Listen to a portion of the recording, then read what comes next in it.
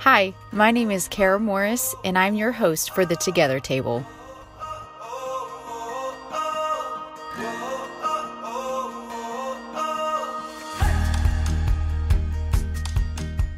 Every Thursday, I'll have a new episode for you. I invite you to come back every week, so subscribe, share, follow on social media, Spotify, iTunes, and on the Anchor app.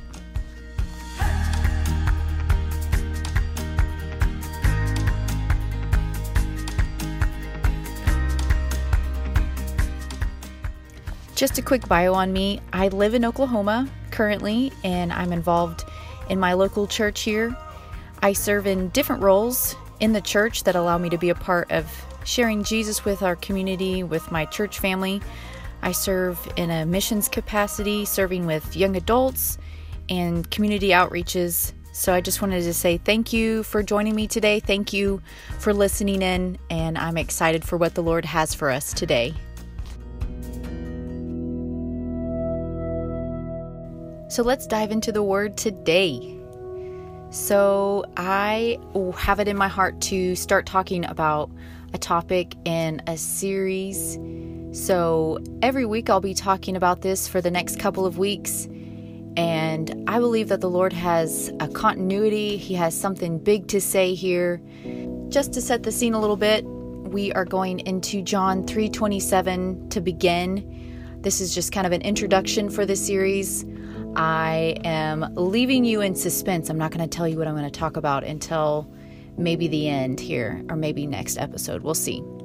So John 3:27, John the Baptist has been baptizing people, and then Jesus comes on the scene and he starts baptizing people, and people begin to follow him. So then others are coming to John and saying, hey, this man that you prophesied about, this man that you spoke about, people are following him now.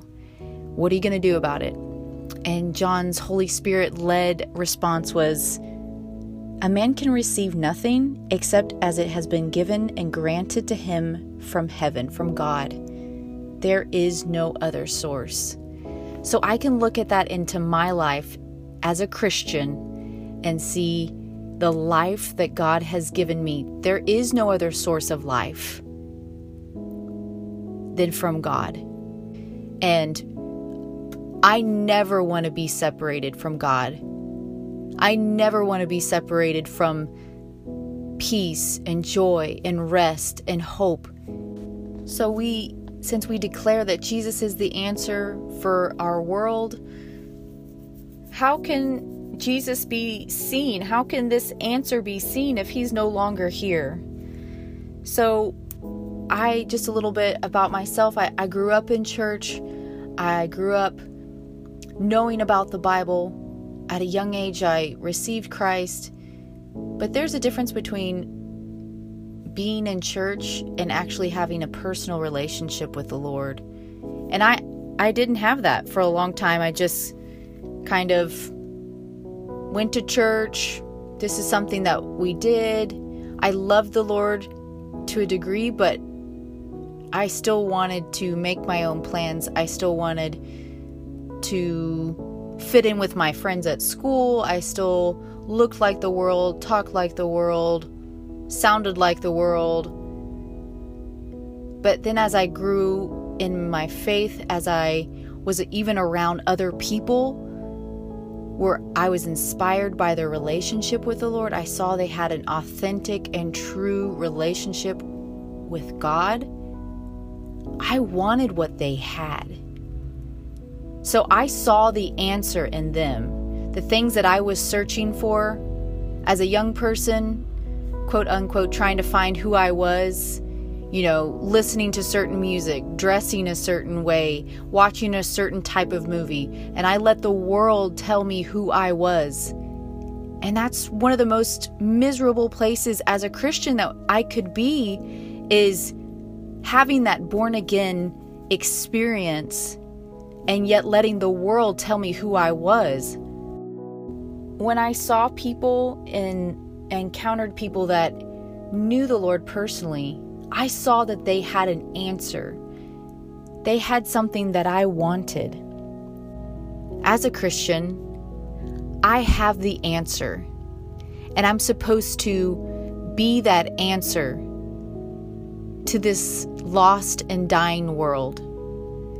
And it comes out in different ways. And we've talked about that. We talked about, in the first episode, being that community, having hope in the world, being able to offer that, being able to preach the good news. So we're supposed to have that. And the reason we can be is because the Lord is our source, and there are basic and inherent truths that Christians are empowered with when we receive salvation. When I saw that I was in need of a Savior, all I had to do was believe in my heart and confess with my mouth that Jesus Christ was Lord, and the Holy Spirit recreated me into a new creature. That's in 2 Corinthians 5:17. So just like I have natural attributes of my parents, I have a certain hair color, a certain eye color, a certain height, even a certain ethnicity. All that comes from my natural parent. Now, because I'm born again and recreated, I have attributes and similarities and characteristics and inherent truth because I am born of the Spirit. When Jesus was talking to Nicodemus, he said, what is born of spirit is spirit, and what is born of flesh is flesh. We have been born of the Spirit. And now he is that source of eternal life. In Ecclesiastes, it says that God has placed eternity in the hearts of men. Every person that has ever lived, is currently living, and will ever live, has this longing in their heart for more.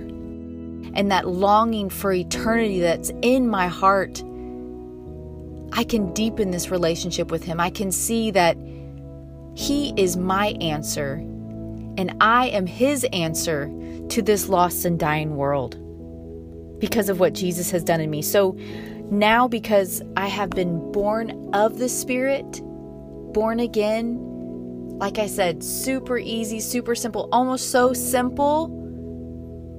As I've been in the faith longer, salvation almost seems like, really?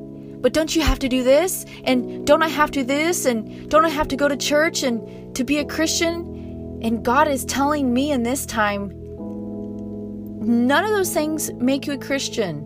Although they're good. Going to church is good. Fellowship is good. Those are things that God has given us. But the thing that develops, the moments that develop my relationship with the Lord, that allows what is inherent, what is born of the Spirit, to manifest in my thoughts, in my actions, in my motives, in my words. And that is what allows what's inside to come out. That recreated, born-again experience to come out. Developing that relationship with God. So that desire for more that each one of us has in our heart is a desire for Him, a desire for a source, something that's greater than ourselves, to be a part of something that's greater. It is a longing for eternity. It's a longing for our Father. It's a longing for something that is going to satisfy us spiritually. And that's developing our relationship with Him. So Psalms 1:3, it says that He shall be like a tree firmly planted by streams of water, ready to bring forth fruit in its season. His leaves shall not fade or wither, and everything He does shall prosper. Psalms 92:13, I talked about it in the first episode, that it says, planted in the house of the Lord, they will flourish in the courts of their God. So being planted by those streams. Also in Jeremiah 17, it talks about it as well. Jeremiah 17:7-8. Most blessed is the man who believes and trusts and relies on the Lord, whose hope and confidence the Lord is. For he shall be like a tree planted by waters, that spread out its roots by the river. And he shall not see and fear when heat comes, but its leaf shall be green. He will not be anxious or full of care in the year of drought, nor shall it cease yielding fruit. So as we get to know the answer, we become the answer in the earth. We're planted by these streams of water, and our roots are going deeper than ever with Him. Even though it may look like a season of drought, may look like a season that's dry, our roots are in Him.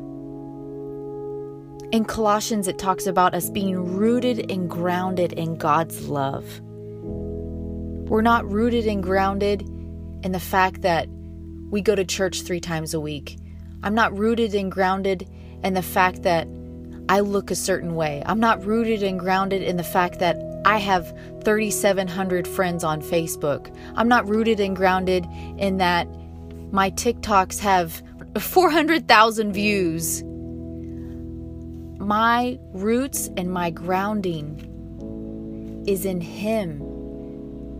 I am that tree. In Isaiah 61:3, it talks about us being oaks of righteousness, that we are stable, that we are firmly fixed, that we are totally ready for hard places. We're ready for this because God is in us. God has developed this strength in us.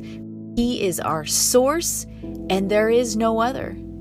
So as we let Him satisfy that desire and that need for more, what am I supposed to do with eternal life today? I'm supposed to declare that Jesus is coming again. Jesus is coming again. There is a commentary in the Passion Translation that says, Jesus is the tree of life, and He multiplies Himself in us so that we can become trees of righteousness. He is the tree that has become a forest. 3 things that I want to leave you with in this introduction episode. Number 1, I'm no longer lost. Number 2, I'm no longer doing life alone. Number 3, I'm no longer doing life without purpose. I'm not lost, I'm not alone, and I'm not without purpose. I know that God has planted eternity in my heart, and it is Him that is the source. It is Him that is the answer.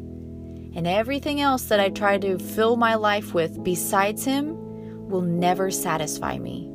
The place that I'm most satisfied is in Him, being planted by those living waters, being planted in the house of the Lord. That's where I'm going to be flourishing. That's where I'm going to become that oak of righteousness. I'm ready for those hard places, like it said in Isaiah 61.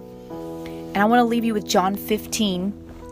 I am the true vine, and my Father is the vine dresser. I am the vine, and you are the branches. And whoever lives in me, and I in him, bears much abundant fruit. However, apart from me, you can do nothing. There is no other source. To go back to John the Baptist, he said that there is no other source but Him. In John 15:16, it says, He has chosen us, each one of us, and appointed us and planted us that we would go and bear fruit and keep on bearing it, that our fruit would be lasting. So over the next couple of weeks, we're going to explore what is that fruit? What does that fruit look like? These are inherent truths that are in me. They were in me when I became born again when I was 5 years old. But I never let them come out because I never developed a relationship with the source.